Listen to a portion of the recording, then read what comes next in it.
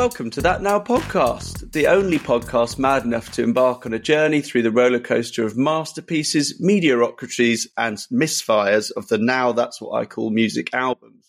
I'm Louis, and joining me as always are our highly qualified resident audiophiles, Marita. Hello. And James. Hello. To listen to the Spotify playlist for this episode's tracks, please click the link in the description. And if you want to get in touch, please email thatnowpodcast@gmail.com or message us on Instagram @thatnowpodcast. Coming up, we go Rickshaw for Richie, Slutty for Style Council, and Highline to Heaven, 17.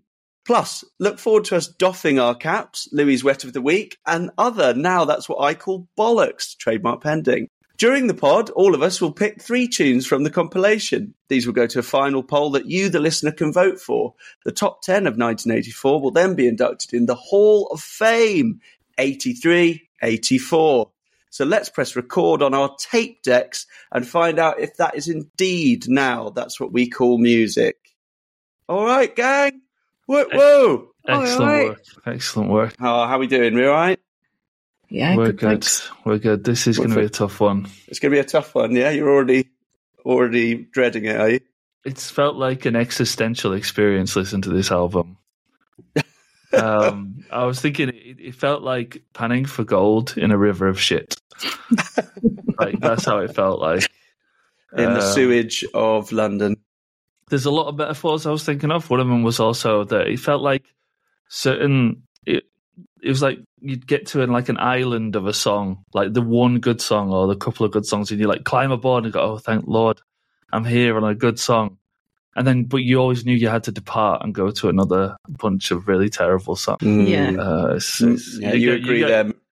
You're gonna have to help me out get through this because I'm Okay, struggling. we'll carry you. We'll give you the life raft, the positive life raft of Louis. Marita, are you going to be on that life raft with me, or?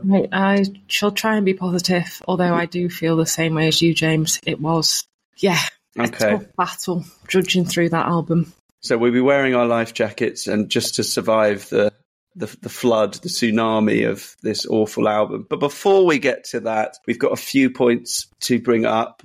We have had some of our first correspondence, of course, and I say first, it's been flooded with emails since we've become popular. And we will get to them later, but there is something that we have to pick up from at the very beginning. Nick has emailed in and he has questioned our use of the word doff, an integral part of the show. He claims that doff is actually doff, D-O-F-F, not D-O-T-H. Now, that's quite devastating. That's quite a lot of episodes recorded. He is an English graduate of the University of Nottingham. He hastened to add in his email, so his credentials check out. He did send me once a long essay he wrote about The Sopranos. So he ticks all the boxes, let's say. Guys, how do you feel about being wrong so much, so often? Mortified. Mm-hmm. I'm less mortified. I think the English language is a language of change, right? It's a bastard of a language. It collects, it changes, it morphs, it picks from French, it picks from German, it picks from any language under the sun that it deems fit. And we've evolved the word.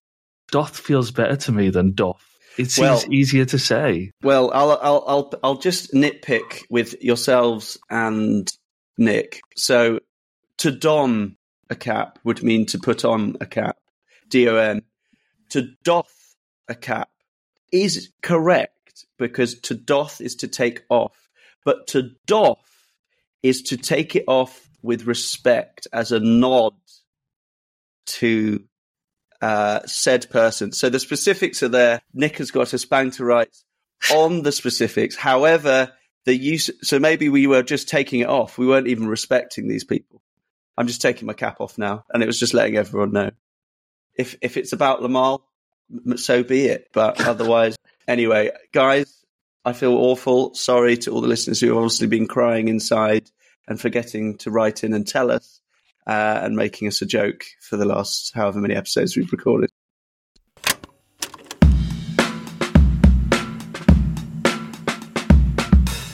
Let's get down to brass tacks. Now, I got a little bit, before we get into the songs, there's quite a little bit of information that might seem a bit boring, I'm just going to get it out of the way because it's quite now important. It's important now.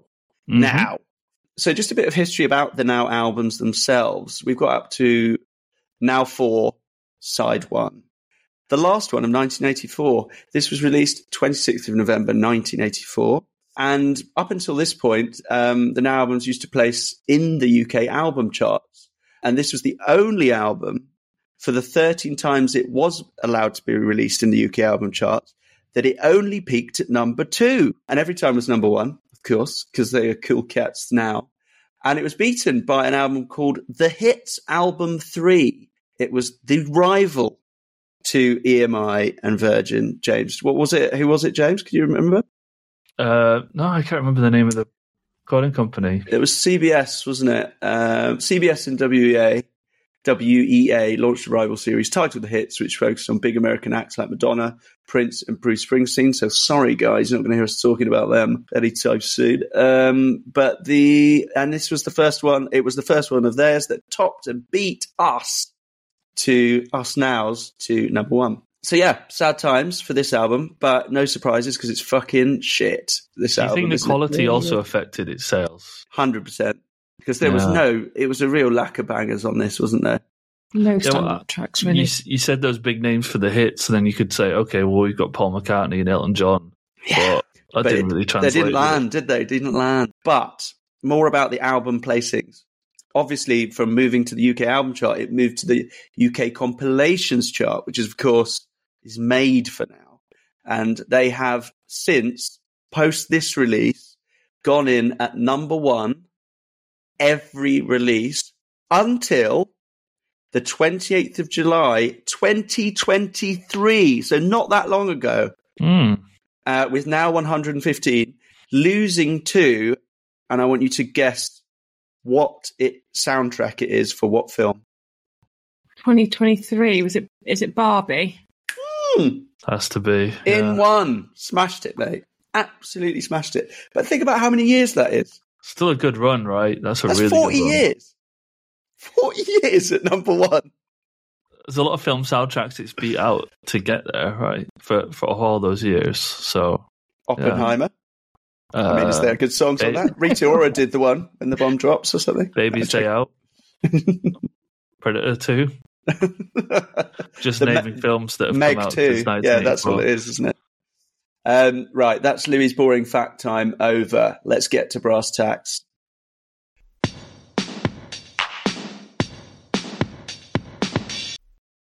We're kicking off with, as James said, a big name, Paul McCartney, and No More Lonely Nights, coming in at number 2 in the UK charts.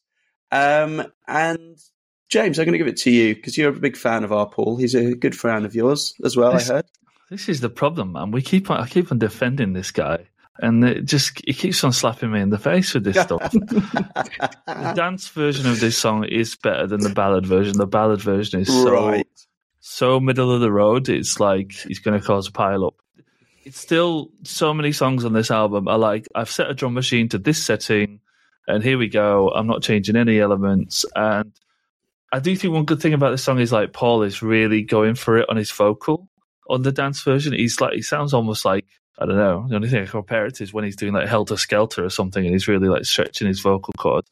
But other than that, this song is really not that great. And yeah, again, victim of the experimentation of Paul with his synthesizers. Maybe a little bit like with the Christmas Time song. Yeah, still love the guy, but this is not really one of his best. Now, James brought up something before we started recording, which was that he said, make sure we'd listen to the special dance mix. Is that right, James? Yeah, that's the version on the album, yeah. Right. And so, as all of you, millions of listeners will have done, is listened to the playlist before and listened to that one. I, for one, Marita, haven't listened to that one. I haven't listened to that one either. I've listened to the slow ballad one. So I just want 30 seconds to just compare. Can you put it on as well, Mal? I'm skipping through.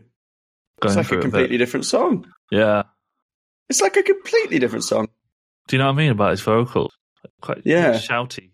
He's trying to shout over the keyboard, isn't he?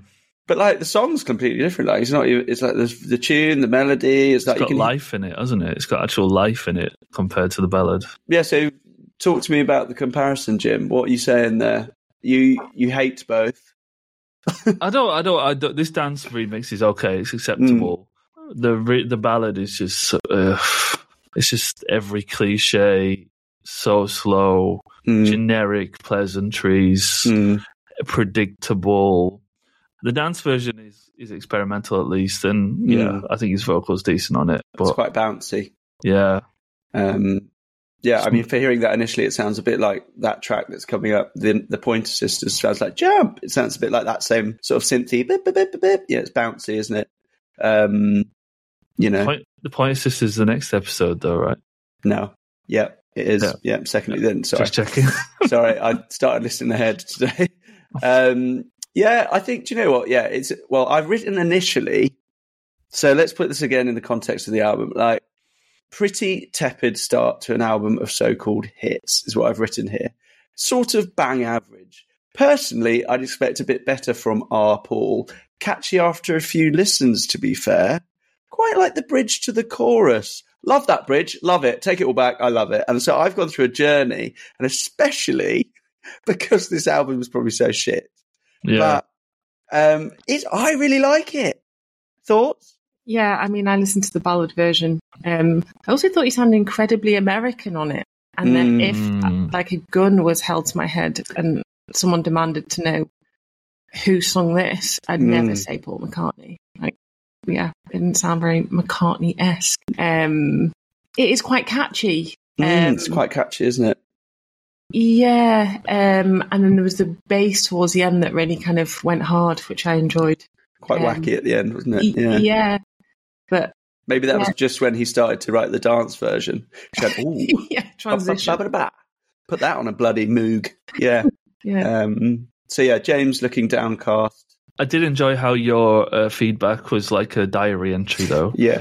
Day 1, not impressed by the verse. Yeah. Day 2, the bridge has arrived. It seems quite good. Yeah. I mean, it was like, yeah, it was one of those things where, because obviously I listened to the album quite a bit, and then I sort of over it, I thought, bloody hell, this is a load of whack. And then I was like, oh no, and I got just like how and because I know, and then he's in, and it's like a really sort of like you're about to jump, bungee jump, or like not as in thrilling as that, of course. I mean, but more like it's prepping and bridge and no more lonely nights. Yeah, he can write a catchy song. What you said in the Christmas ep, Jim, about his comparison to John in that respect, like, John's writing about war and all this kind of, and he's like, oh, Christmas jumper, and I love your impression of that, and it felt very it's from an album called All the Best, and then, one of the lyrics in there is called All the Same to Me, Love, and it's just like he puts love in it, and it's, maybe that's just a nice twang, and it's all just, it's safe and calm, isn't it? It's not groundbreaking, and I think, again, because it's Paul, I think that's fine. I think I'm happy with that. The only other lyric he says, which is a bit sort of strange, is he says, I mean, I can't sing this bit because I can't really remember it, but he says, I can wait another day until I call you. And he says, I can wait another day. Surely it should be can't. Because surely it's about missing, no lonely nights, no more lonely nights, I need you here, etc. But he can wait to call her. Maybe that she's just not very good on the phone. Yeah. I thought maybe, some people aren't very good at phone calls, are they? She's deaf. That's a twist, yeah. That's coming up later. Lionel Richie, hello. Oh, paging Mr. Richie. Paging Mr. Richie. She can't hear it. She's deaf. But yes, like when Mal often says, I wouldn't skip it if it came on shuffle. I enjoy it. It's there. As we always like to do as we go into song meanings, I often now start to disregard the actual meaning and look on the forums for the edgy takes. The real edgy takes. Truthful leanings. Hashtag truthful leanings. See us on the Discord server at some time. Never. With our next guest, which is John 1. This song is about a man who took the rap for a drug crime that his wife committed. This man has never spent a night apart from his wife in the 10 years that they've been married. He's in jail now. That's probably why he can wait to call, because he doesn't want to do the call. Like it might be lots of people. Doesn't have the coins, doesn't have the credit. It's all coming together. He's in jail now, yet still loves his wife deeply. The Japanese police only let him call her every other day. He wants to blame her for hiding that bag of weed instead of giving it to the roadies, but there is no point, as what's done is done. Here he vows after he is set free that he will never be apart from her. Wow. So it's specific. It's specific. So I'm imagining they're thinking it's Paul. Has Paul got a connection to Japan? None that I'm aware of. No. Maybe Yoko? Yoko, but that's a sort of it's a gap, isn't it? Nearest link. I mean, they probably have each other's number, right? I mean, he did talk about that when they made that new song recently. He said, "Yeah, Yoko said it was fine if we used AI on John's voice." So anyway, love the fresh takes. Any other thoughts on that? I was just going to ask, can you also see the other reviews given by John 012410? Oh, do you know what? Just give me a second and I'll see if that is possible. I love the fact he was like, I need to get this. We can see what John's saying. Oh, yes. John's got 86 points on song meanings. He's added a lyric to Kurangubin. What a wow! Wow, this cat's let's not judge John pies. Too quickly. He's added an artist, Kurangubin. Okay, he's into them. No More Lonely Nights. And when was that? I reckon John's spiritual. Tell me more. What do you think? I don't know, Kurangubin and what with the weed selling, I just reckon he's got we've got wind chimes out of his front of his house, and Dreamcatcher. Yeah, precisely. Yeah. I like that a lot. And just while you're here, the way they split up your points on song meanings is receiving and giving. So we'll just take classic dynamic duo. I can't look at too many more of his. I think that's all he's done, but maybe because he added an artist, he's got 86 It's almost points. Better that he just did one. Yeah. It is. Yeah, it is. Or one. If he did three, I'd be disappointed. Yeah, it's true. It's just he's only come on there to do that and gone, God, you know what? I bet they don't have Kurangubin. And he was right. Guys, this is a Hall of Fame for me, straight up, straight away. It came around. I'm saying I wasn't going to be initially, but there's poor choices. I think I might have to do the same because... Thank you. I haven't chosen any, and I mean, I didn't dislike this I was thinking as much exactly as the some same of the now. others, so maybe So none of you have picked any? No. I've been so depressed I didn't pick any, but I've just added my three now, so I know what I'm doing. So and Mao, you know what you're doing? You're coming with me on this Paul journey? Reluctantly, but yeah. Well, there's no more lonely nights for us, mate. That's 2 Hall of Fames. Swish.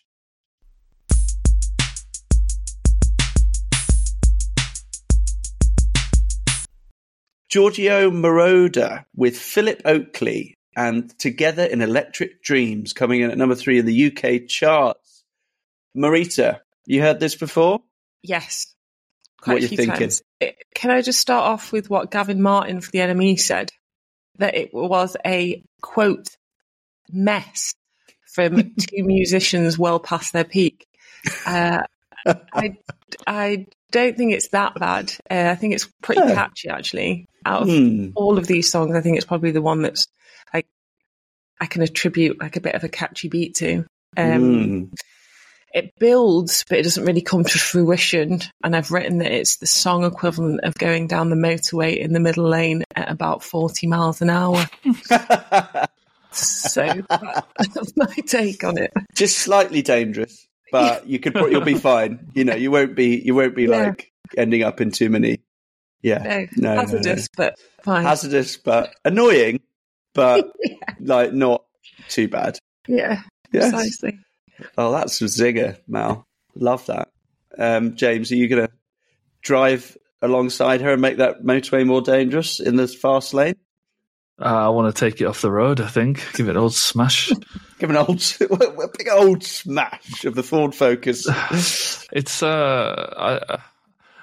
just first off, I was a little bit disappointed that Mao didn't quote Debbie Voller of Cashbox, but that's fine. Other people you can quote other people. She'll come back. Yeah, no, I just I enjoyed the video because Phil looks like he spent way too long in LA. He's got like a dodgy leather jacket, eyeliner on. He looks like he hangs around a liquor store quite a lot. But I'll say it feels like at this time, like there's 2 songs on here that are like Giorgio Moroder. And it's like, is he the only person who can play a synthesizer? That they just have to like get him in or something? Definitely. It feels like so many of these songs around this time are all about like dreams and getting away and forget about who you really are. Go to the electric place and. Because times were tough, wasn't it? It was fucking, we need to escape. It's like we said in the previous one. We need to not only escape Britain and Thatcher, you need to get onto another fucking planet because it's all so miserable. Is it also like the sound of the synthesizers themselves that they sound quite dreamlike and that like lends itself to these kind of themes? Massively. Well, this was from a film, lest we forget. Yeah, Electric Dreams. Yeah. And dare we say it was the end of the film. So I don't know if that says a little bit more that it was played over the credits because it wasn't filmy enough or intro enough. I don't know what that might say about it. However, that did mean it had a lot of success. That's the film, conversely. Yeah, I didn't like it. It was just rubbish. Right, next we've got Bronski Beat with Why coming, or Tell Me Why, as some other people might know, coming at number 6 in the UK. Is it my turn? Should I go first? It's your turn. It's mine. Well, it's Jimmy, the Son of Ill. It's confused me, this song, because basically I know Small Town Boy very, very, very, very, very, very well. But there's so many remixes of Small Town Boy, like older things, like dance things, all these weird things you hear, like when you go on holiday and out of the back of a scooter again, it's all coming round. It's interpolated, isn't it? I think that's the term. Interpolated. It's a nice word. Oh, see, this is, if we didn't have you here, Jim, this would be just 2 Thank you very much. fools. No offense, Marita. That was quite offensive. I'm just dragging you down with me there. Sorry, I didn't mean that personally. I thought it was fine. I'm not really too bothered about it. I think it was a good track. I don't think it's got anything on Small Town Boy. The song is dedicated to murdered gay playwright Drew Griffiths. They've said this was written for Martin, a friend of the Bronskis who was hounded out of the country by his boyfriend's irate and violent parents. So it's sort of written for 2 people there. Very big anti-gay prejudice, generally a popular gay anthem. So again, all the right sentiments there. I just think it's not as good as a track. The thing I would say, I think the lyrics are fucking banging. I've taken the lyrics out of the song. And hang on. Hold me down. Okay, I'll let you go first. The faces on both of them. Come on. Let me have it. Sorry, I had just written that the year ones that I volunteer with could have composed a better track lyrically. I agree. Oh, no. Go on. What I did, I was so fascinated with how few words are in this song. Yeah. And in other songs that I actually put it through a program to find out how many unique words are in this song. There's less than 50. There's 49 unique words. That's like a haiku. It's impressive. it's like in Paul in Japan again with his haikus. Come on. I think there's too much going on and not particularly in a good way. And then there was also the incorporation of like a wind instrument in the first third of the track, which was completely unnecessary and then didn't carry on. It was almost like it was a mistake. Just warbling, really. Just warbling for 3-4 whole minutes.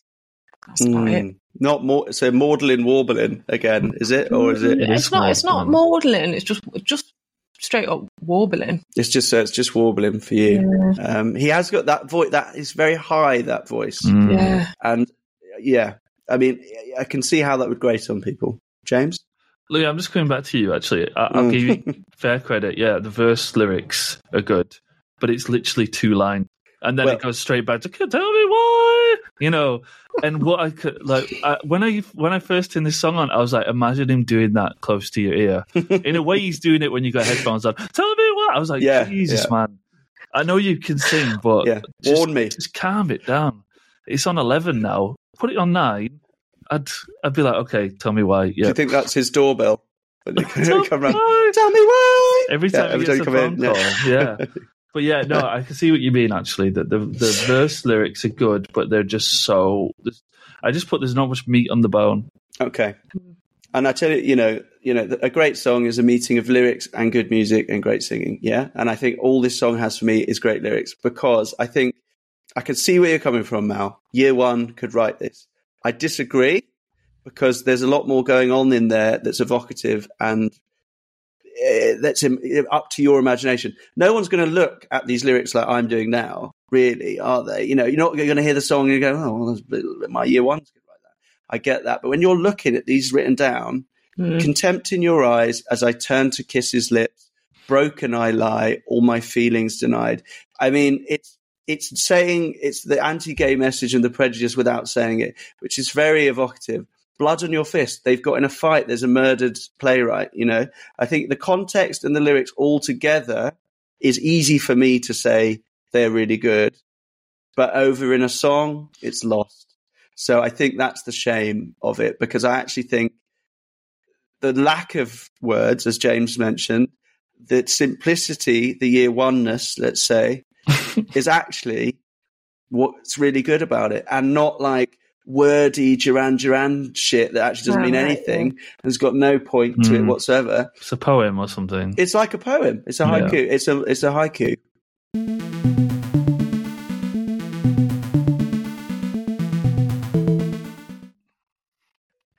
Back to Giorgio Moroder. We've missed him for a song, and oh my word, welcome back, Mr. Mark Hamill, Lamal. I've said before, Mark Hamill's this guy from Star Wars, isn't it? He's Luke. Yeah, it's Hamill. Is he definitely Mark Hamill? Yeah, Mark Hamill. So he's got the same name as Luke. How have we not talked about that? Hang on. It's meant to be, isn't it? Lamal? The chosen one. He's called Christopher Hamill. Oh, okay. That's what I'm getting. Forget about it. So fuck off. Well, good to have you back, Chris. We've missed you. And, dare I say, it's not been long enough. But, James, what do you think? We've got our boy back. We've got Lamal back. He's written a little song with the man of the time, Giorgio Moroder, for the film Neverending Story. Da, da, da, da, da, da, da, da. Coming at number 4 in the charts. James, is number 4 worthy of its placement? I think that's about fair. Yeah, it's another song where we go off into dreamy synthesizer world. Giorgio Moroder, and it's very mid. I quite like the arpeggios of the synth, and I actually think the female vocal is nicer than Lamal's. Sorry, mate.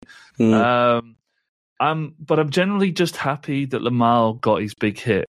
And when I've looked up Lamal on YouTube, I wrote here, this is the song that allows Lamal to sing to German mums in Stuttgart in the 21st century. Because that's all you see of Lamal on YouTube is just him singing on random like revival shows live on German TV, Italian TV. And this is like the song that gave him that career beyond just being Lamal or just being with Kajagoogoo. So I hope he got to ride the magic dragon from Neverending Story. Because that would be a wonderful thing for Lamal. I think he deserves it. He seems like a lovely chap, but in general, not really doing very much for me. Yeah. Do you agree with the female vocal? I think that when they harmonise and her voice is very nice. Yeah, I do agree. We should probably give her a shout out, to be fair, shouldn't we? I don't know what her name is. Deborah Voller. Oh, wouldn't that be a lovely turn of the books? Her name is Beth Anderson. Beth. Good old Betty. Mal, what do you think? I wrote, have you seen the film? No. I've only read the book. Yeah. Was the book good? Book is good. Yeah, it's a children's book. I said it's a bit like we're going on a journey, but not a good one.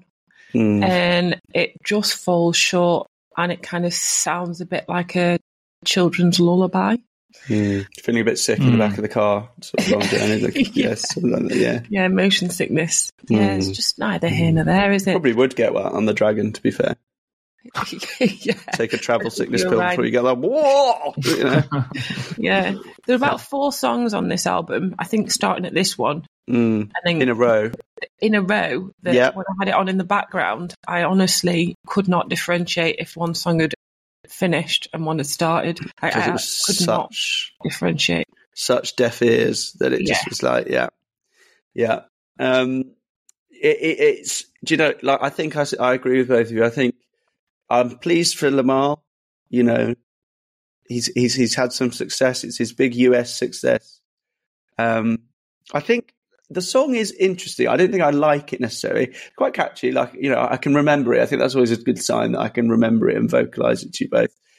Story, da da da. You know, that's quite satisfying because much like the name of the song or the film or the book or whatever, they've made it so the chorus never ends and it sort of comes back into, there's no sort of differentiation between verse and chorus.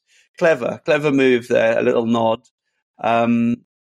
They also did a TV series, ended after 2 series, but, you know, never ending. Oh, well. But I think I like that nod to it never ending. And I think it sounds like it. I'm just being speculative. But it's a kid's film, isn't it? And maybe Laval's found his calling, a bit like Matt Bianco being on New Zealand's children's TV. Yeah. You know, crossover maybe, Matt Bianco. They could take the theme tune world by storm. I think you're right about the melody as well. That do do do do do do do do. That's a really nice melody. It's got that dreamlike feeling to it. Yeah, nice, isn't it? And it's a dreamy. I think it does well for what it's supposed to do for that world of that book and that film. You also just reminded me of on The Simpsons, what is it? Lionel Hutz. He's like, this is the biggest travesty of justice since the never-ending story. What? Because it ends after. Because it ends, yeah. Yeah, it's good. Do you know Giorgio Moroder was an architect of the disco era and wrote most of Donna Summer's songs? Yeah, I Feel Love, isn't it? Yeah. So he is a bit of a auteur, shall we say, of... An auteur. Can you use auteur, Mal, for this? We're not in film. Yeah. In our podcast we can. Yeah. Transposable. Because Donna Summer comes up really for us for refusing tunes.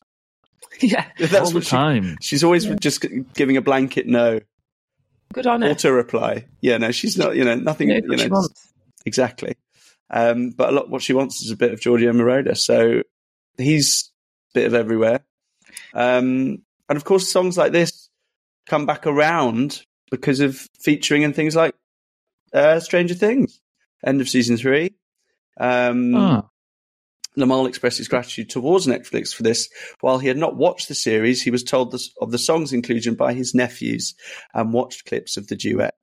Lamal had previously found a similar increase in his past work when the network used his Kajagoogoo song Too Shy in Black Mirror Bandersnatch. So there's always a payday around the corner for all of these now hits. Last thing was, as we like to know, is a little quote from, I'll give the website out a shout, songmeanings.com. And this is from Shelley Daggs, or Daggers, Dages. And she rightly says, the song reminds me that there is always hope. Life is a never-ending story. We all die, but life goes on. I thought it was quite nice. Genuinely, I thought that was quite nice. The problem is, I went on some YouTube videos of these songs, and like, no matter what song it is, somebody's like, "Oh, my daughter died, and this song was her favorite," and it's something absolutely dreadful. And you're like, "Really? What? Do you mean really? She's lying about her daughter?" Or it's like, this reminds me of when I was 16, and then my prom date died 2 days later. Oh my God! She really loved Matt Bianco. Get out of your sleepy bed. It was her favorite. R.I.P. Like no matter what it is, it could be like Pulse of the Maggots by Slipknot, and they'd be like, "Oh, I remember my daughter, my granny's funeral. Yeah, my grandma loved this song. Yeah. She passed away. Yeah, I think it's a funny thing. Like an extension of that is I always think like with these people or these bands or these real one hit wonders, who's going to the gig? Like you've got the one song you like, but do you like the rest of the fast food rockers? Or, I guess you'd just think maybe this is the last time I'll ever get to see that song live. So I may as well just chance it and then leave after that one comes on. Kentucky Fried Chicken and a Pizza Hut. Yeah, exactly. I want to go and see that again. Yeah. But I like the idea of everybody just filing out at the concert when Lamar does Only for Love or something, the song from the first album. It's like, right, that's it. Just a sign with Never Ending Story on, Yeah. Play Never Ending Story. Yeah, forever and ever and ever and I've ever. got lots of other songs, guys. I used to be Kajagoogoo. Yeah. Play Never Ending Story. In light of everything we've talked about, that is Louis' doff of the week. I'm doffing it to Lamar. Congrats. It's your big hit. Well done, sir. I see why.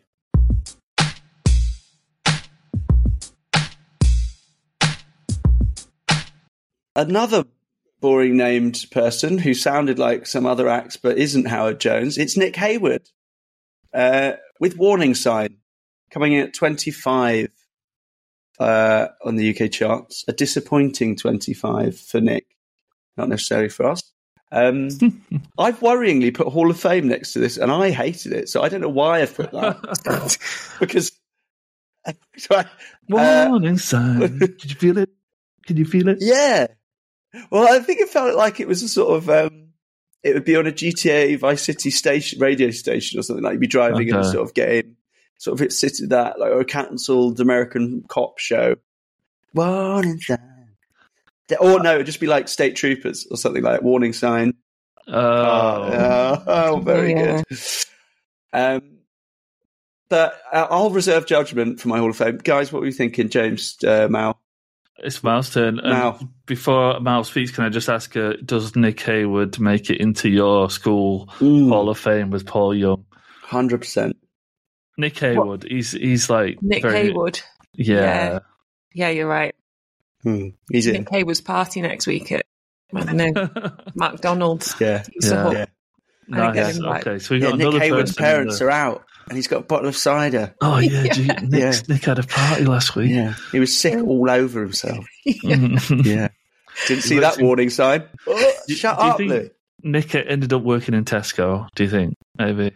Not wrong with that, mate. No, there's nothing wrong with that. But, got married. He's never won an academic one, Yeah. Got married when he was 19. Yeah. Yeah. Still a nice bloke. Might see him in the pub sometimes, you know what I mean? Yeah. Shake your hand. You say hello? I am slightly worried that this is your Hall of Famer, Louis, because... Well, I'm worried as well. Can you tell me about you and I'll just double check? No, I just think there's absolutely nothing going on and that it's the song equivalent of being dead behind the eyes. It's just not anything there. I glossed over it. I've listened to it about 4 times, but there was nothing there to get me hooked or differentiated from the last silly song, to be honest. Silly song. Yeah, it is the... Yeah, I'm a bit confused myself now. Well, don't worry. You didn't pick any initially, did you? So I think that's all right. It's a bit dead behind the eyes, isn't it? I think that's a very fair shout. James, would you agree? You know what's interesting? If you watch the video of him performing this, it looks like his eyes are always closed. Today. This guy's a really interesting looking fella. Oh, let's have a look. As in, I don't think he's ugly or I don't think he's, handsome, but he just looks interesting. It's like his eyes are always half closed when he's singing. Let's have a look. If you can find the video, check it out, because it's really... I just couldn't not see it anymore. What's the song called? Warning Sign. Nick Hayward. So forgettable. I've already forgotten it. My God, it's like a ventriloquist dummy. It's like he's blinking a lot. Like he's in a permanent state of blink. Oh. Do you know what I mean? Oh, God. It's weird. Anyway, I just think that it's like a bit of a mulch, a synthy, bassy, sampley mulch. Yeah, that 80s guitar sound. Oh, yeah, God, his eyes are constantly closed. Yeah. And he's not looking at the camera, he's looking down. It's very strange. I don't think he was meant to be a pop star. Well, he used to be in Haircut 100, which I do think is a good band name, and I might be alone in that. No, sorry. But yeah, I don't think he was ever cut out for solo stardom, Nick. But that 80s guitar sound is really not doing anything for me. Well, I'm starting to remember why I kind of like this, actually. Yeah, no. Remember the context of the album, though, please. Please remember the context of the album. Even then, man, honestly. Honestly, this was such hard work. Wasn't it? Consign it to the bin, everyone. Let's go. Let's leave it. Leave it behind. All right.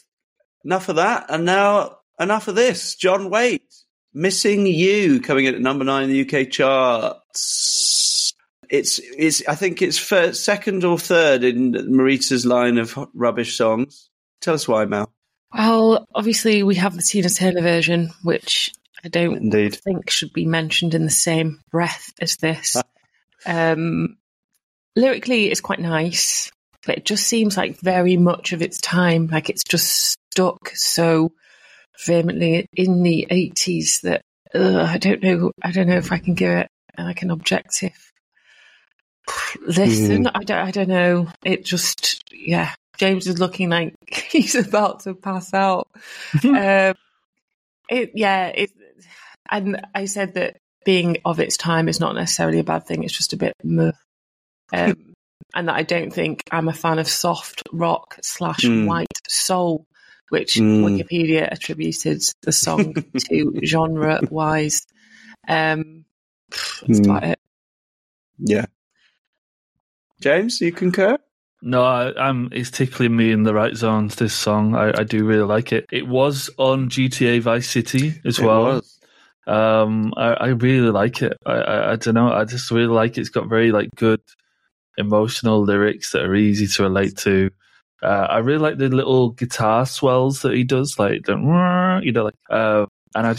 like the drumming as well. I really like on the cymbals. It's like, I am missing you, and it's like, I really like it. I think it's a really good song, and I think so many of these tracks on this album have just been pure noise, just since been left on or whatever setting, boom, boom, boom, boom, and bass is just going boom, boom, boom, boom. Like here, it's just nice little bit of guitar, drum beat, bass line, simple, easy vocal. Hall of Fame for me. Really like this song. Yeah, and I'd love to do it on karaoke when I'm drunk. Oh, nice, mate. Nice. So Hall of Fame for you? Yeah. Nice. I think I'll make it a Hall of Fame for me as well. But it's also my West of the Week. I don't know if I can double up. It's definitely wet, yeah. It's quite wet. He says I ain't missing you a lot. That he says it a lot, right? Any more than Why by Bronski Beat. Yeah, I think so. We need to get our stat man on it, or woman. But I think he does miss them, really, doesn't he? Really? I think he must do. I think, don't lie to yourself, mate. And to be fair, towards the end of the song, he says, I can lie to myself these days. So I think he is. But yeah, soft rock, white soul, that's what's my experience with this whole process, is getting into my dad vibes and channeling some soft rock. I like it. I don't love it, but I like it. He's a terrible actor. His video is some quality miserable acting, particularly a moment when he's obviously missing her and he's in a bar and a woman comes up to him and it's not going to do it justice on a podcast, but he just does this, snubs his nose and goes, shakes his head, frowns a bit like Partridge and just sort of goes, no. And she's like, is that all right, mate? Beggars can't be choosers, son.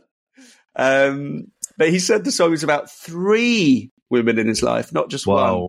He was getting divorced and he was thinking of an old love interest from when he first moved to New York, as well as a current love interest. So, man doth play about. Spicy in John's kitchen, isn't it? Yeah, certainly is. I like this idea, Louis, that you were saying that he clearly does miss her. And it's like, you go for a drink with John. And he's like, I don't miss her. I don't miss her at all. And throughout the night, he says that 3 or 4 times. Like, John, you keep on saying that, mate. I'm not even bringing it up.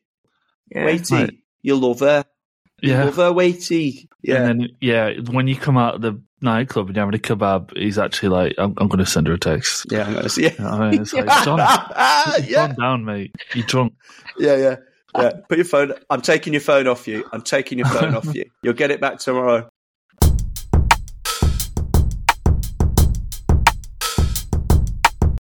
Michael Jackson, Farewell, My Summer Love, coming in at number 7 in the UK charts. I'll start, and I've got literally nothing on it. I've put Perfectly Bland. Perfectly Bland. James, do you want to follow up on my extensive research of that?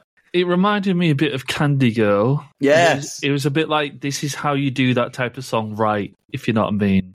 It's just kind of fun and sugary, and, you know, I quite liked it. It wasn't as offensive as the other songs on this album.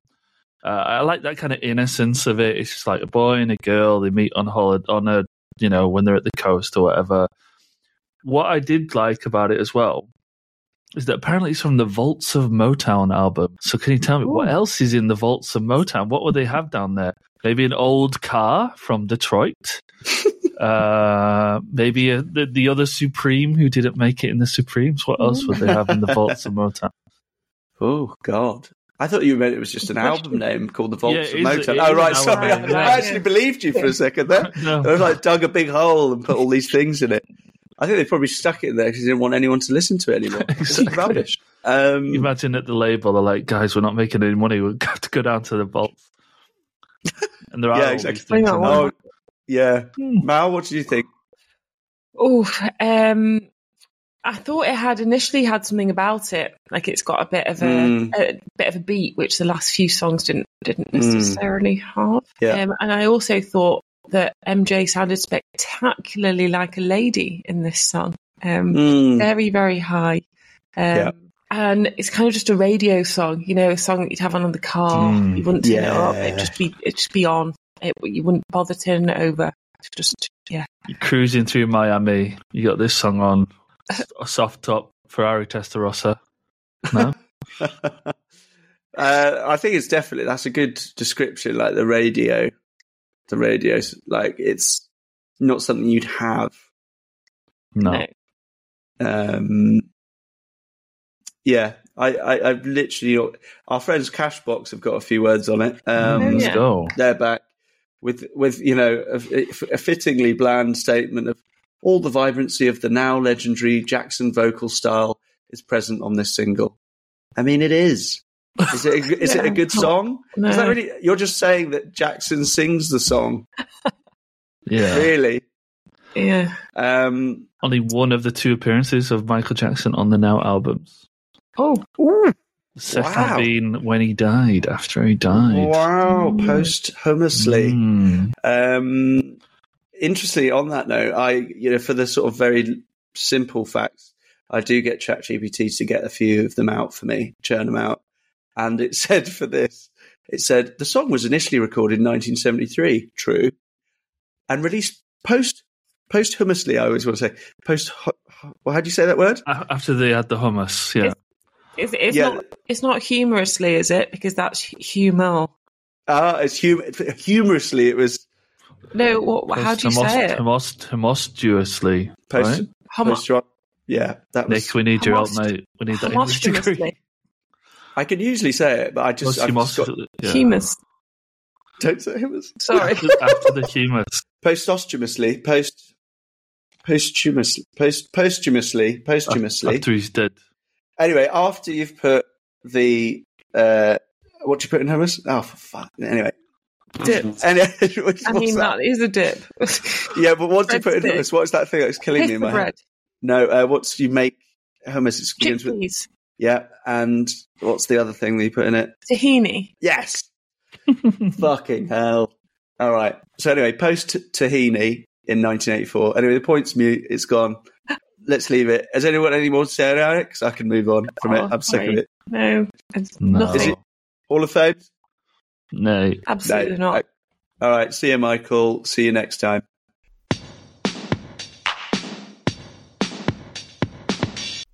Right. One of the bigger hits of the album. Finally, we get some meat.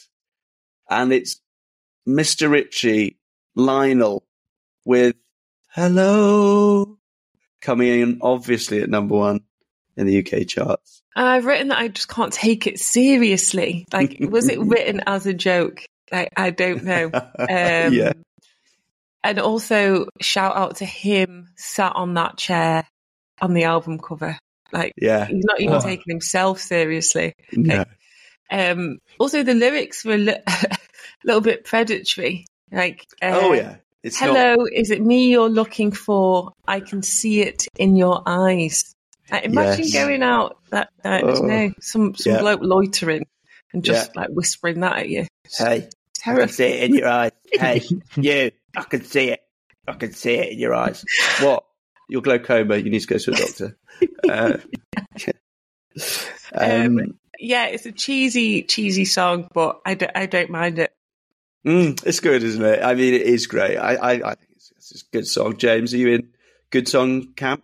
I've never really got this song. Really got it. Oi, tell us why. Everybody just always makes these jokes about the video and the blind girl, and it's just like, it's just, I always like dropping the snare after the verse. He doesn't drop the snare until 2 minutes 42. Bit late. After a little romantic guitar solo. It's too late for me, Lionel. I've already turned off by 2 minutes 42. Drop the snare 1 minute in. Don't leave me waiting for your snare to give this song a bit of boom. And I think you're right about the old stalkerish.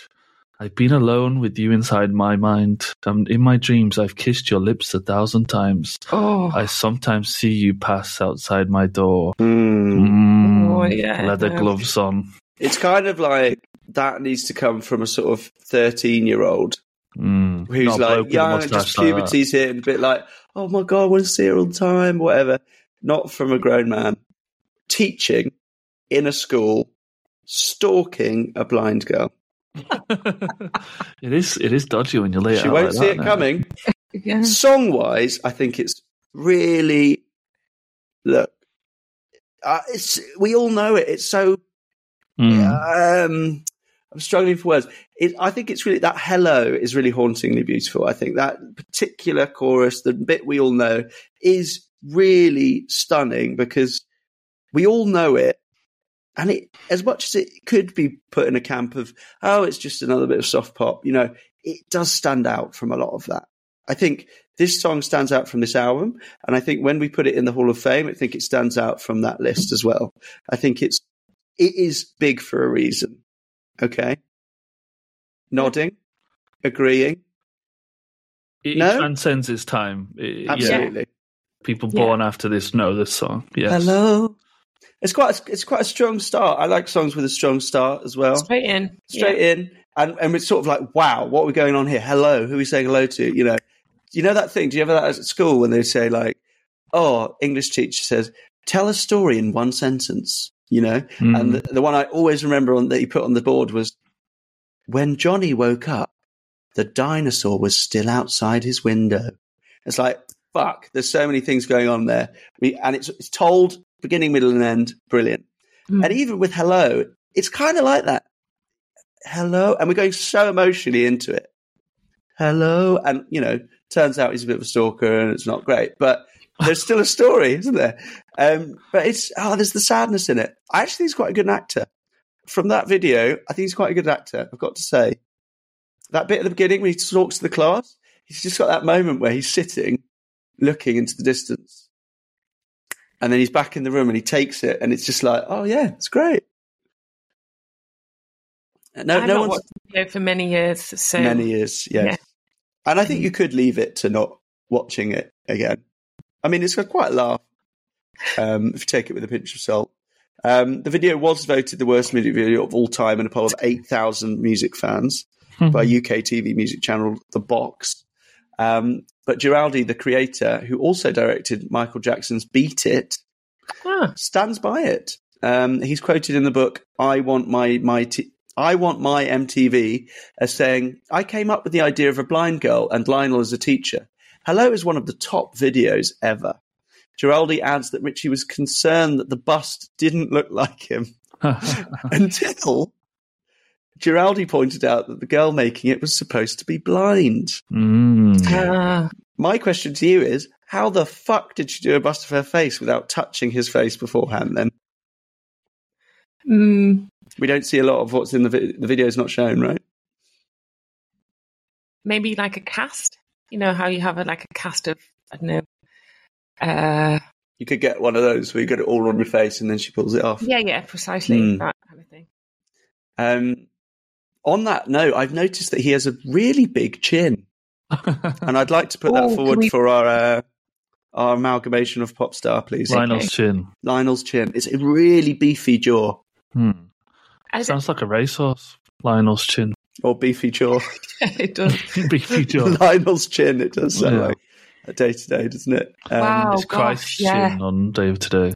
It kind of looks, a bit like a caricature chin. Is that the right word? You know, if you go on holiday and someone draws you. It does. It's but in human form. Absolutely. Completely accentuated chin.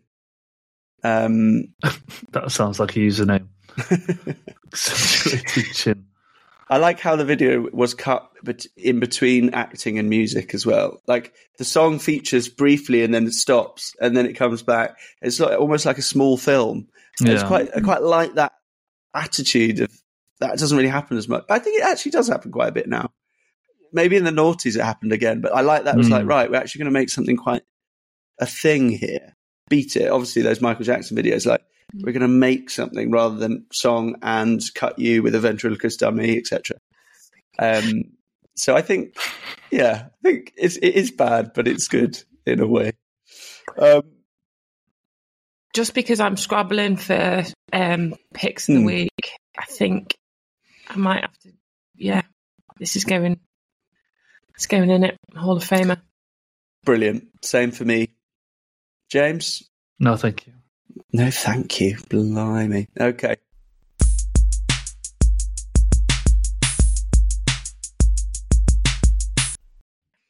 Moving on to a new feature. The letter sack. What do we want to call our mailbox? Let's go with letter sack. Letter sack. Yeah. Sack of letters. Louis' sack of letters. Well, as I said, Nick has told us off for not doffing, and I have adhered to those recommendations. But Nick also likened yourself to the Paul Whitehouse character, the brilliant guy from The Fast Show, James. Yes, he did, yes. When talking about the Smiths. What are your thoughts? Yeah. I think it's really endearing. Because I think what he was coming from was your unobliterated praise for them, rather than a daft northerner. Yeah. It's very easy to fall into that trap, though. It is. Yeah. What, of being a daft northerner? Yeah. There's an agenda against us, Marita. They want to pigeonhole us. Listen to it, it's fine. I think both of you don't come across like that at all. I don't care if I do. Good. Own it. You are coming across that. Because you are. Because you are. Good. Didn't want to tell you, but as long as you own it, then it's fine. I'm going to doff my flat cap right now. Oh, doff my flat cap. Giorgio, turn that music down. Yeah, exactly. No, I think it's a nice compliment. I think it's enthusiasm, and you're always very learned with these topics, Jim. Much more than I think myself, and I'll drag Marita down there as well. As I seem to be doing today. But yeah, I think take it as a compliment, my friend. And brilliant. Brilliant. Oh, very good. There you go. You can say that every week. Could become the catchphrase now. Yeah, cheeky smile. Lovely. We also got some nice feedback from Simon, who wanted to bemoan Mal and James's views on Frankie Goes to Hollywood's Relax for not giving it the credence maybe that Relax deserved.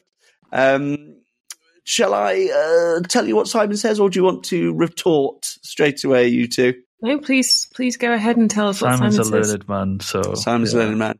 Well, he described to us that Relax was indeed banned by Radio 1 due to the Conservative Times, specifically to DJ Mike Reed's disgust with the record sleeve, which is quite a naked sleeve, shall we say, and let alone the content of the song. Anyway, upon the release, Simon says, upon release, sat outside the top 40 initially, and only plays on nighttime radio bumped it into the top 40 for how many weeks? 8 weeks. 37 weeks. That's better than half a year.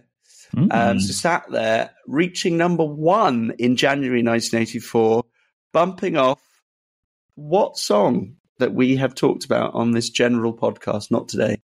Not today's ep, but we have mentioned it. What year? So it would have been the 1983 Christmas single. We've been on not their website, but a website talking about it. It's Paul McCartney's Pipes of Peace. So from one extreme to another. And Simon rightly points out that Frankie Goes to Hollywood's first 3 singles all reached, albeit eventually, number 1. Not even a fact the Beatles can attest to. So put that in your pipes and smoke it, you two. What are you saying? I appreciate Simon's dedication. And thank you for writing in, Simon. However, it does not change my stance on the song and how it made me feel. So. Stalwart as ever. I like it, Mal. James, do you want to give Simon some kudos, or do you want to tell him to stick it where it hurts? I commend Simon because he is helping us understand the landscape of the time, although I still agree that with Mal that it doesn't change the song, but I do appreciate the cultural context. Basically, the public got behind this and made it happen, really. And it says a lot about how maybe they were tired of what was being played on Radio 1, and they did sympathise with what the song was trying to do. And they wanted to switch it up. It was the consensus. Well said. Nice. So should we get Nick or Simon on as a consultant in the future? Well, Simon knows a lot about this music coming out at this time, so maybe True. so. Yeah. Well, pop culture references, though, always useful. Simon, we'll get back to you. Nick, just consigned to the bin. Bottom of the sack for you, Nick. Well, we still need Nick as our English consultant. True. Yeah. You can be grammar consultant, Nick. Post-Hummusly. And doth at doth. Oh. Bottom of the sack for you, Nick, until we've got a grammar problem. Simon, see you soon. And then we just need a maths expert. Obviously, we've got Marita as a physics expert. True. Maths expert, then we'll be really good, yeah. Or we could just get a calculator.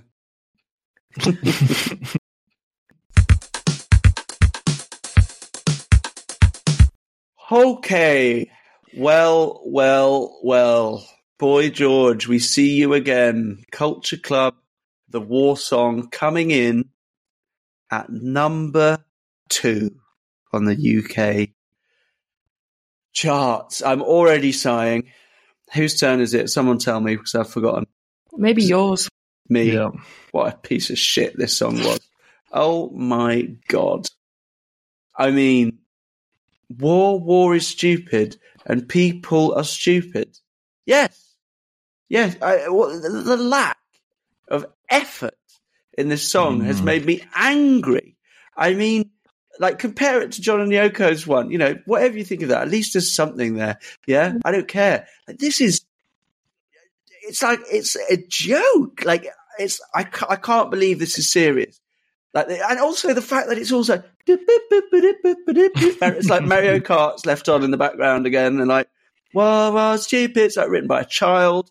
It's like, I genuinely think in all of the songs we've talked about, nothing I've hated more than this, maybe. On comparison with Matt Bianco and the other Thomas Dolby. Like, James, you allude to like these things getting in, like someone's got to have something on Richard David Branson somewhere, you know, like it's got dirty pictures or something, they're holding him against it. Like, how the fuck has this been made? How the fuck is it on the album? And what was the UK fucking thinking? Number 2. Okay, war is bad, yes. But do we need to go through this song? I'll end the war. Maybe that was the point. Someone take it off me. I can't. James and Maria, someone. No, I love that the fact that you've used the word hate, such a strong word. But I don't think hate is strong enough. I think people say that phrase, and I think no. I think hate. There's worse words. This is I hate it. I wrote about 3 words for it. What stupid and people stupid. This song. So's this song, perfect. Yeah, and I took offence at them chanting war like that. War. Yeah. Like, what? So what's happening? Stop it. I know. Like, did they think that was going to be like uplifting or something? Like, we're going to switch it to a call to arms or something? Well, I don't know. Awful, James. I think Boy George should be sent to The Hague for the crime of this song, ironically. You know what I mean? Absolutely. I'm going to put it out there, but I'm putting Culture Club below Duran Duran on my list of groups that I hate now. Even Karma, like they've lost me. Yeah. It's a miracle, and then this, where it's basically the same song, but the bloody chorus is switched out. We gave them Jews at the beginning, and now they've ruined it. They've had too much pudding. They've had too much dessert, and now they feel sick. And look at them. And it cements Boy George as this love, laugh, live type of mum songwriter. And I actually thought exactly the same as you, Louis. There's about 5 seconds at the start where it sounds like it's from Diddy Kong Racing on the N64. Yeah. And that was the only bit I enjoyed. And I was like, can I just have this like jungle beat on, please? Because that's the bit I like. But yeah, absolutely dreadful. Hate is the right word. Yeah, shoot it off into space, man. Boy George, many years later, stated on BBC Three that most people are very ignorant politically, and we're all told how glamorous war is. No, we're not. When are we ever told that war is glamorous? Seriously, let alone the army adverts I seem to be getting on my podcast these days. I don't know. I had one today. It was quite a clever one, actually. So let's join the army. Let's join the army. It was like, oh, we're on a helicopter. Oh, it's amazing. Great. If you don't like this, turn it down. And then it fakes turning it down in the advert, like you're turning it down. And then it goes, turn it down. And then it goes, hey, still listening? Then you're for us. Join the army. And I thought, quite like that advert. Don't want to join the army, though, because I don't think war is glamorous, Boy George.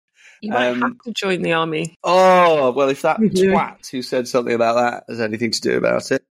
Well, do you know what? I'd join the army and then I'd bring my boombox and just play this. Well, stupid. But imagine if this was at the front of a fucking march in London.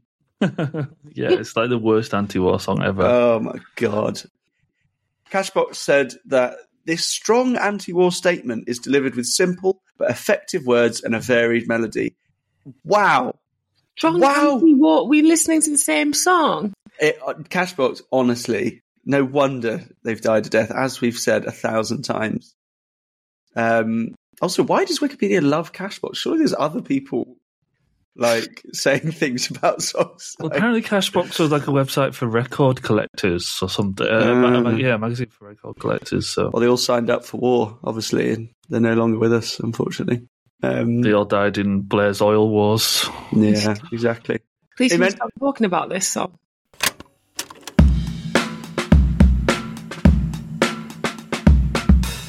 All right, up next, Elton John, Passengers, in at number 5 UK charts. Jim? I just wrote that for a song called Passengers, this is quite pedestrian. Oh, yes. All right, gang? Yes, absolutely. Yeah. Very repetitive, and I think the lyrics quite decent in the verses. Seems to be alluding to slavery, and I read that it was like inspired by a South African song. But that chorus and that do do do do do do, that just it's a bit.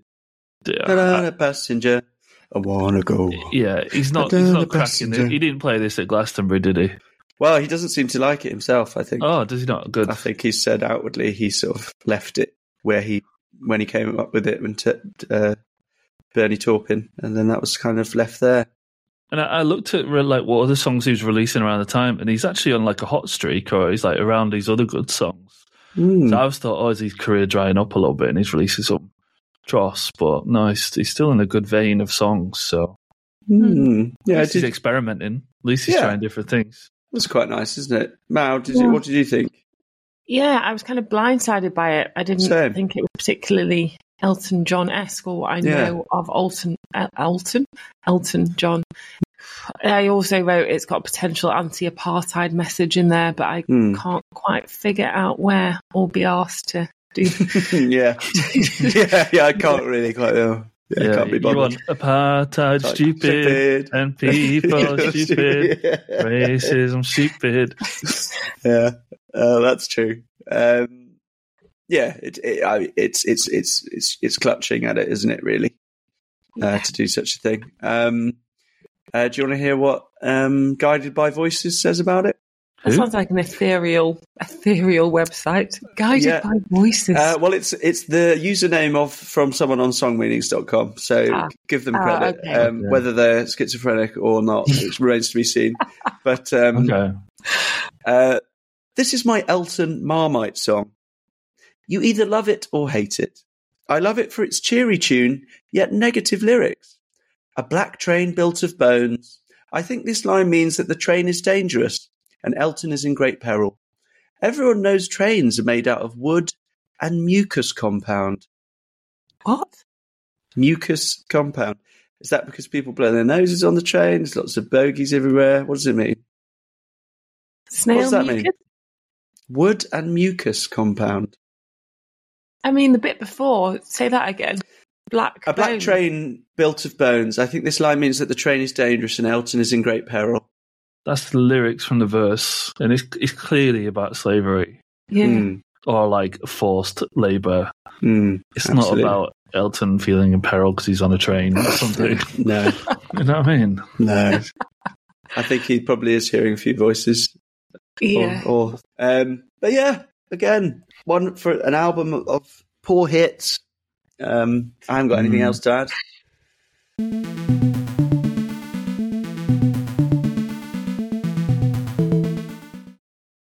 Julian Lennon, son of John, too late for goodbyes. Number 6 in the UK charts. James is head in hands here. He's gone off screen. He's annoyed. He's very annoyed. But we're going to save those thoughts and we're going to go with you first, Mal. What do you think? It sounds quite gallopy. We've talked about songs that sound like you're riding a horse before on this podcast, haven't we? Someone attributed a reggae backbeat to it, and I was kind of worried I was listening to the wrong song. But no, Cashbox. I don't think it's got... It was Cashbox. It's Cashbox. I've got it here, yeah. It's Cashbox. Goodness gracious. Yeah, it does feel reggae to me, yeah. Does it? It's got that like the upstrokes, that kind of beat to it. Sped up. It's absolutely obliterated by whatever else is going on. I think. And then I also said that he can't really hit the high notes, and that at most points he sounds like he's gasping for air. Asthmatic. And all the air runs out. Yeah. Yeah. He sounds like John, though, doesn't he? His voice a little bit. Yeah. Don't you think? Yeah, I do. James is looking downcast. Tell us, James. Do you know how many unique words this song's got? Tell us. Exactly the same as the Bronski beat one, 49 unique words. I looked it up. Apparently, the average pop song has around 80 to 90 unique words. So it's very sparse. It's pretty rubbish. The lyrics are rubbish. Yeah, I found it quite forgettable. A lot of people thought it was, Too Late for Goodbyes, about his dad, of course. But it's not the case. He says initially it was about a girl, a relationship. Then it was a few other friends in the room as I was bouncing ideas back and forth. I just ended up with that particular phrase and title, and it seemed to stick. So it made sense to me. And voila, Bob's your uncle. That's it. No hidden agendas on that one. So sorry to disappoint everyone. Forgettable pop, contributing to the well of despair we're all feeling.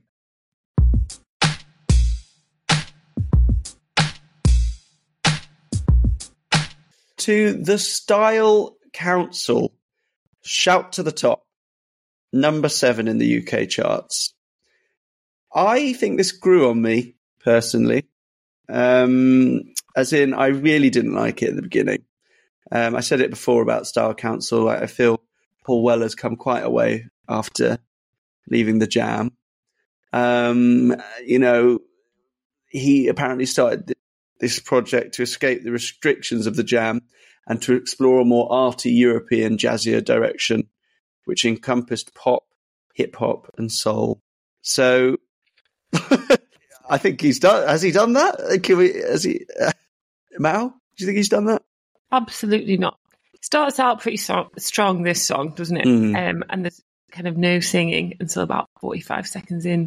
But then I realised it just came quickly very annoying. That piano gets quite annoying quite quickly, doesn't it? Doesn't it just? Oh. And then there's the lyric, "Send me a sign to save my life," which was describing how I felt dredging through my album at the time. Fucking hell, yeah, no, genuinely, like, I could, yeah. I think you're being quite kind. I was being kind. Yeah. James, will you be kind as well, or I'm kind enough to put it in my Hall of Fame. My goodness. Yeah, I could tell. I could see it in your eyes. One thing that Simon also told me was apparently Paul Weller was originally in a soul group before he joined the Jam.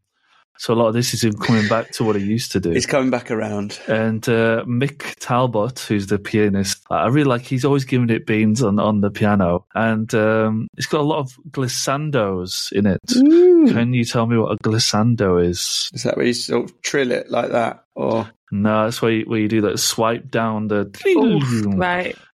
Which I like the strings. I think Paul and DC Lee, the two singers, I think they look great. And yeah, I like the song. I really like the lyric that it's a frightening thing when it dawns upon you that I know as much as the day I was born. I think I like the way he delivers that line. And on the video, when there's all the miners' strike murals, and it keeps on flashing to that. And the miners' strike is going on at this time in the UK. So, and we're not seeing much. Given that music, I think music in the 80s is often seen as very political, right? They're all there to write a quick song about a nuclear bomb drop in. But when the miners are striking, where they're not on the Now album at least, but apparently there was this group called the Red Wedge, where like a lot of left-leaning artists join and used to play fundraisers for the miners, and Paul was part of that. And because I'm from a mining town myself, and I grew up in the shattered remains of Thatcher's Britain. I've got sympathy for that, and it's a song about, trying to lift yourself up. And, I knew quite a few people, growing up around people who went through the miners' strike and stuff. Can I just ask a question? Sure. Outside of this album and outside of the context, as you've just detailed, would you like this song? Yeah, I still like it. I've liked it for years. Yeah. Okay. That's interesting. Yeah, I think the context. Interesting. Well, I think it's just not for me. I think I can see why you might like it, and I knew before we talked about it that you'd like it, because I know you're a fan of Paul Weller. I think the context is good as well. That is interesting, and I think it's one of the better written lyrically. Hold me lyrically, not musically for me, but lyrically. The Thatcherism and like shouting out to this. A group of people that weren't represented well. And I think even in the making of the video, it sounded like there was a nice communal element and a feel to it, that pulling together and banding together for each other. And it's quite a sweet thing, because in the video, the paintings in the background are all of the miners' strike. And someone's commented on the YouTube for it and says, "I was one of a group under the guidance of the late Michael Howells, who painted the backdrop. We got the job and we had 3 days to produce and paint the whole thing. We did it and didn't sleep for 3 days. I delivered all the painted flats, as in the flat screens, to the location and fell asleep in the van going around Shepherd's Bush at 6 a.m. when we was young. And that's the Arbelotha 1512, only 4 months ago, which I thought was quite sweet. Oh. And I'm sure he'll be going to see them play at the Brudenell Social Club on March 29th, James, if you're back in Leeds. The Style Council are playing the Brudenell Social Club. They certainly are, at 7 p.m. on Friday. Tickets are £22.30. The early birds are sold out. Please note the booking fee for this event does include a venue levy of 30 pence, which is charged by the venue. But that can't be Paul Weller at the Brood, surely. It is, mate. Check it. Really? Okay. Well, the Brunel Social Club is one of the best live music gig places at least in the north of England. Certainly is. So. We went there to play St Paul not too long ago, James, didn't we? Yeah, what a boozer. Oh. What a great boozer. Yeah, so it's good fun. But yeah, I think I quite liked a couple of lyrics were mentioned here as well. Oh, heavenly thing, please cleanse my soul. I've seen all on offer and I'm not impressed at all. Very good. I got quite curious, like what you're saying about Robert Smith and sorry, is it Robert Smith? Yeah. Yeah, sorry, Robert Smith. Yeah. Like, I wouldn't want to inflict existence on a child. It's that kind of like macabre, deep, like miserable kind of like, but I get it. Like, I like that. And also a nice sweeter one, that when you're knocked on your back and your life's a flop. I thought flop was quite a sort of just a very safe word to use in there, right? What 2000 film was this film from 2000? Does it appear in? Full Monty. What's a good guess? That's very of that ilk and that time. It's Billy Elliot. Same thing, isn't it? It's exactly the same thing, isn't it? Yeah. I also just wanted to quick point out before we move on from them, the name, right? Style Council. It is a real trend of names of this time. Art company, culture club. You can see the formula. You take something creative or poetic or meaningful, and then you put a fucking like institution on the end of it. Yeah. Fiction Factory is another one. Oh yeah. Anyway, I've got some more here that aren't as good, but I'd like you to think of some if you can. Poetry Plant. The Ode Ombudsman. And the Drip Collectors. Are these real? I've made these up. I've made these up. Okay. And drip is, like a slang term for clothes nowadays, if you're down with the kids like I am. And Fashion Police, but that's already a word, isn't it? So it's a phrase. Do you know what they were going to be called before that? Paul and Friends. The Torch Society. It's just not good, is it? It's just not good.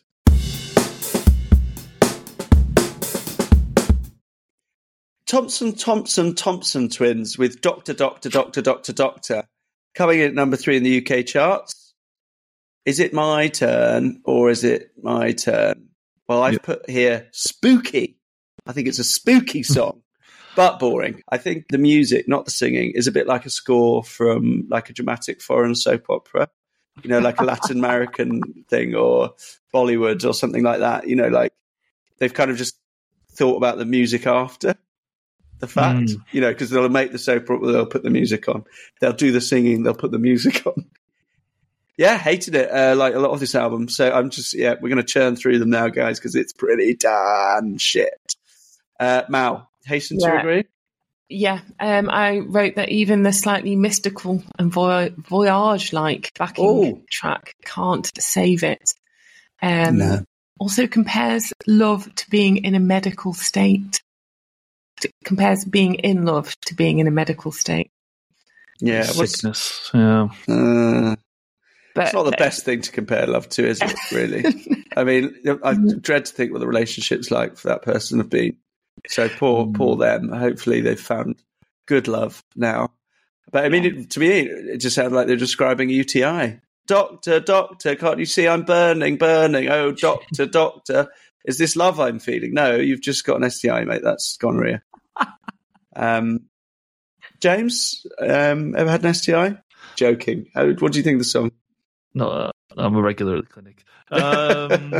No, it's I just put I do think that this idea of love as this sickness or this I've lost my senses. That's kind of a nice idea, but other than that, it's absolutely dreadful. And even then, it's bad. Yeah, no, rubbish.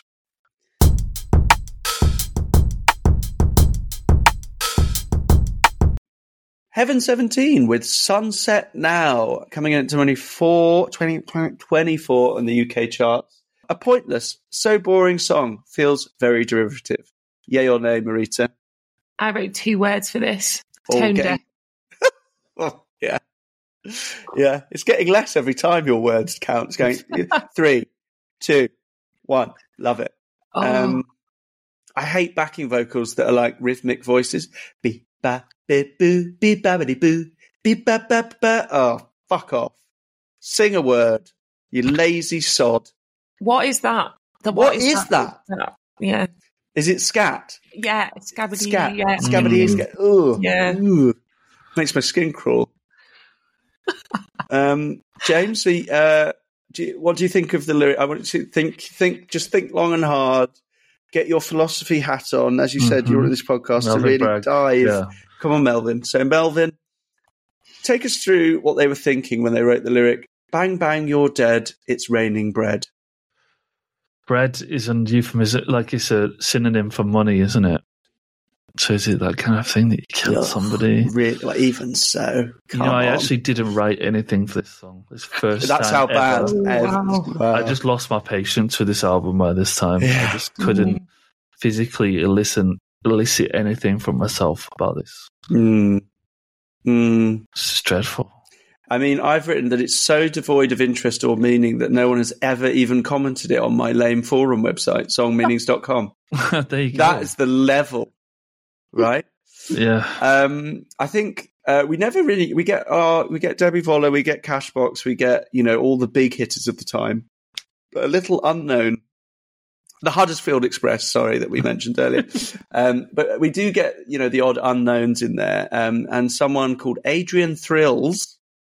Adrian Thrills of a little magazine called The Enemy. Don't know that, but stated, it is difficult to take an active dislike to Heaven 17, but it is even harder to find anything other than flat, flawless worthlessness in their music. Worthlessness, yeah. I'd love Sunset Now if I could, but it tells me nothing about the frenzy of political struggle. It is merely another record, another numb artifact. Well said. There's more expression in that review than there is in the bloody song, right? Absolutely. Absolutely.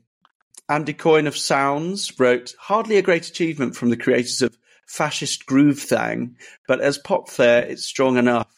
I know this is going to really irritate after about 2 weeks. Oh, what could have been. I like that as a critique. Oh, this is going to irritate. Like, I'm going to hear this a lot, annoyingly, because I'm just going to listen to the radio and it's going to be there. So it's like, right, what am I doing for the next 2 weeks? Get out of the hell out of Dodge, as they say.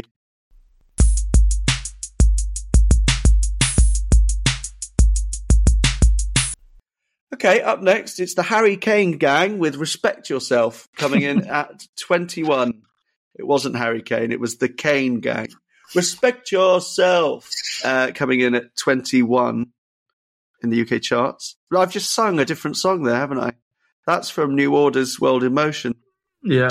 James has had to take his glasses off and wipe his eyes. You're not crying. It's just like so sick of it by this point. I didn't write anything again, and I'm really sorry to everybody listening to this podcast, but it was dreadful. It's just dreadful. He's gone red in the face. You've got to write something, mate. I know. It's rubbish. Okay. Marita, you got anything for it? Just that I wanted to like this song because it was getting so close towards the end of the album, and I was pretty hopeful. Yeah. But however, this was not this album's saviour.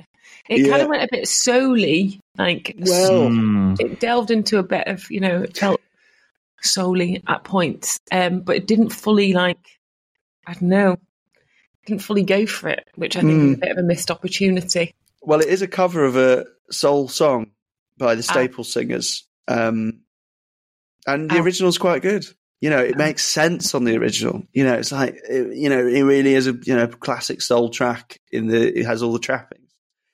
And it is, and I added that to my Apple Music, but I left this in the dirt. Like it's just, again, we've talked about it before, that thing of like if you're covering and we don't know who you are, I mean, obviously, I don't know who you are because it's the context of us talking about it now. That's what I call now. But at the time, did we know who they were? Like, I don't know who they are now. Like, if you're choosing a cover at the beginning, I think you shouldn't be in music because you can go and play down the pub as a covers act, but don't start with a cover unless it's banging and completely different. I think you've got questions to ask, long, hard questions to ask yourself before the beginning. It's felt very background music to me. Basic 80s cop show again, Law and Order, something like that. A song to drive around to, but yeah, everything a bore otherwise, an absolute bore. Also, how long was it? God, wasn't it like 6 minutes or something? 8 minutes long, I think. No, it wasn't actually, but it was really long. 5 Very... minutes, 41 seconds. That is a travesty. An absolute travesty. Can you remember anything about it, James? No. No. No. Well, see you later. Again. Oh, if you're being attacked, Marita, what's that? It's the Cane Gang. It's the Cane Gang outside. Yeah, it's prohibition in America. It's the Cane Gang, see? Don't talk about our music like that. I don't know what that accent was, but... Johnny Tight Lips. Yeah. All right, let's end this travesty of an album.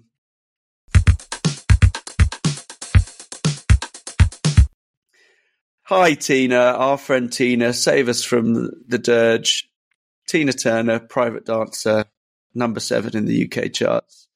James, take us away, mate. Yeah, thank you. Thank you for coming in here, Tina. Great song, fantastic song. Written by Mark Knopfler, which I think is interesting. And in my mind, I just had this image that, he's from Newcastle, right, or from the Northeast. And in my mind, I was just thinking, it's a very weird song for a Geordie white guy to write, a British guy to write about basically what is a stripper. So I was imagining him going to America and he's been to his first strip bar and then he goes back to Newcastle. He's like, oh, lads, there's all these lassies like, and they take all the bloody clothes off, you give them a bit of money and even do a wee little dance for you, and he's just like, oh, feeling like some of us should see the things I've seen. So yeah, I just got this idea of be this horny Geordie, basically. But no, it's a good song, very good chorus. I'd be very interested to know what Mark Knopfler was thinking when he was actually writing it. And just want to give a shout out to my mate Sean, because another reason why I love this song is that he used to be adamant that the lyrics were fried breakfast, not private dancer. And he would sing, it's my fried breakfast for money. Give me your coffee and tea, whilst he'd be making breakfast in the kitchen. So, it really worked. They did miss a trick. Just go with it. Next time you're listening to it, just sing fried breakfast. Do you think Mark Knopfler had actually just written about a greasy spoon and then went over to America and was like, I could use this, actually. Yeah, I could use this. Well, Americans, they like the... Oh, wow. Humiliades. The one negative is there doesn't need to be a 7 minute, 11 seconds version of this song. Oh, God, no. There's only so many times you can run through that bass line and feel it. Yeah. Absolutely. Mal, you liking this? I don't really have anything more to add. I agree with everything that James has said. It's a Hall of Famer for me.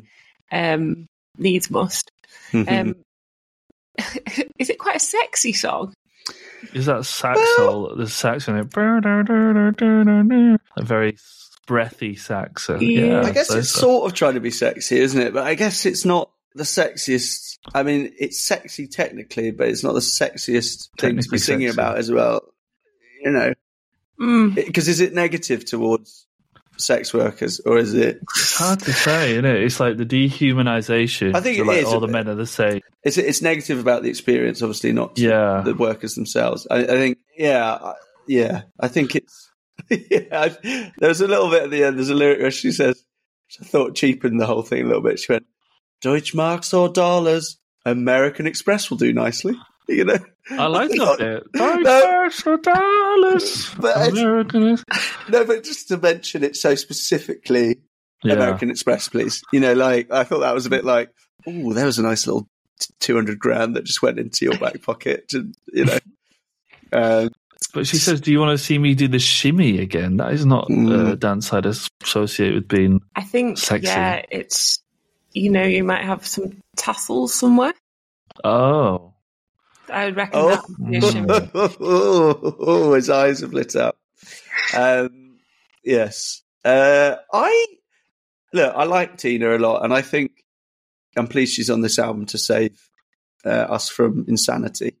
But I do feel this is. I mean, out of the ones we've talked about, I think this is not the top. I think this is at the bottom of all of them for me.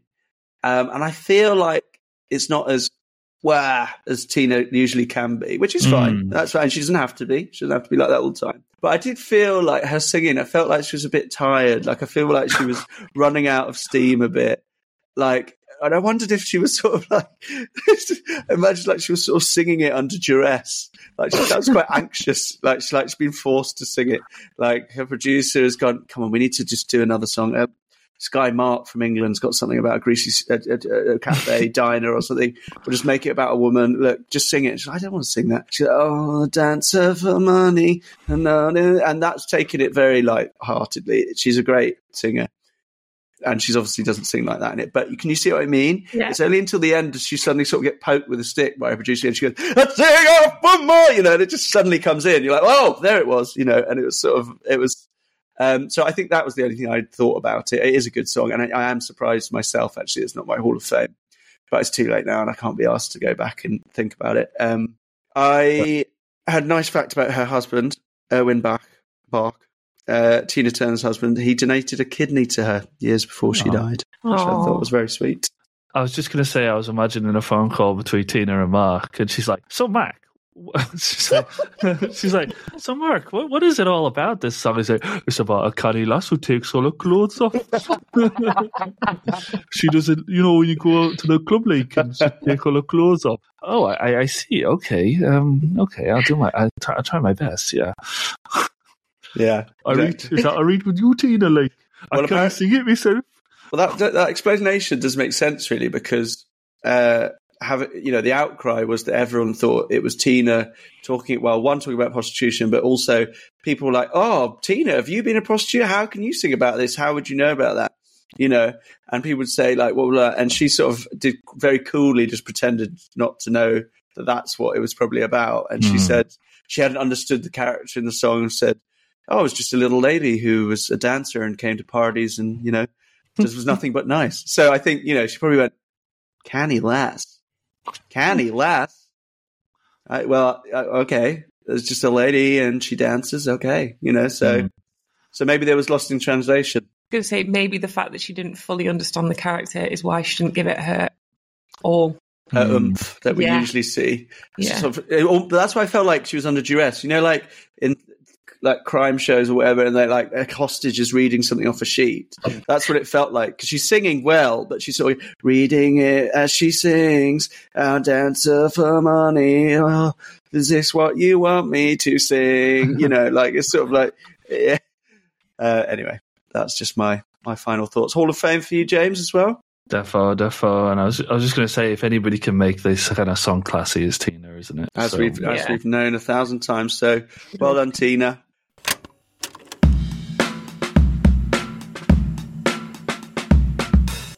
And that's about it for Now For Side 1. Thank you for joining us. I would give this album a D out of 10 for me. What would you give it, you two? F. E minus. Oh. Yeah. You've got to go on low. So we'd average out, the average everyone scores in the class to an E. We'll do that. The median, mean average. There's maths for you. A. And what were your Hall of Fames? Mine was Style Council, Tina, and John Waite, Missing You. Nice. I joined you with John Waite. I've got Lionel Richie in there. And I really did like that Paul McCartney one with you, Mel, at the beginning. Yeah. No More Lonely Nights. And on that note of Hall of Fames, everyone, that is 1983 and 4 all done. So we're going to have to put out a poll of some sort, James, on the Instagram, and we'd like you all to vote. Does that round up our amalgamation of pop star look that we were going for? That's through all the 80s. That's through all the 80s. Yeah. Good. There's a lot of work for our listeners to do. Okay. But we'll get the Hall of Fame going. And how are we going to do it, James? What are they going to vote for? One song each? 3 votes. We get 3. Yeah. Well, so we're going to have, once we finish this podcast in 2057. Yeah. We'll want how many songs from each year would we want? 10? 10. We'll do top 10 from each year. Cool. Anything else, friends? That was then. That was then. And this is This now. is now. And this is now. Good night. Goodbye. Night.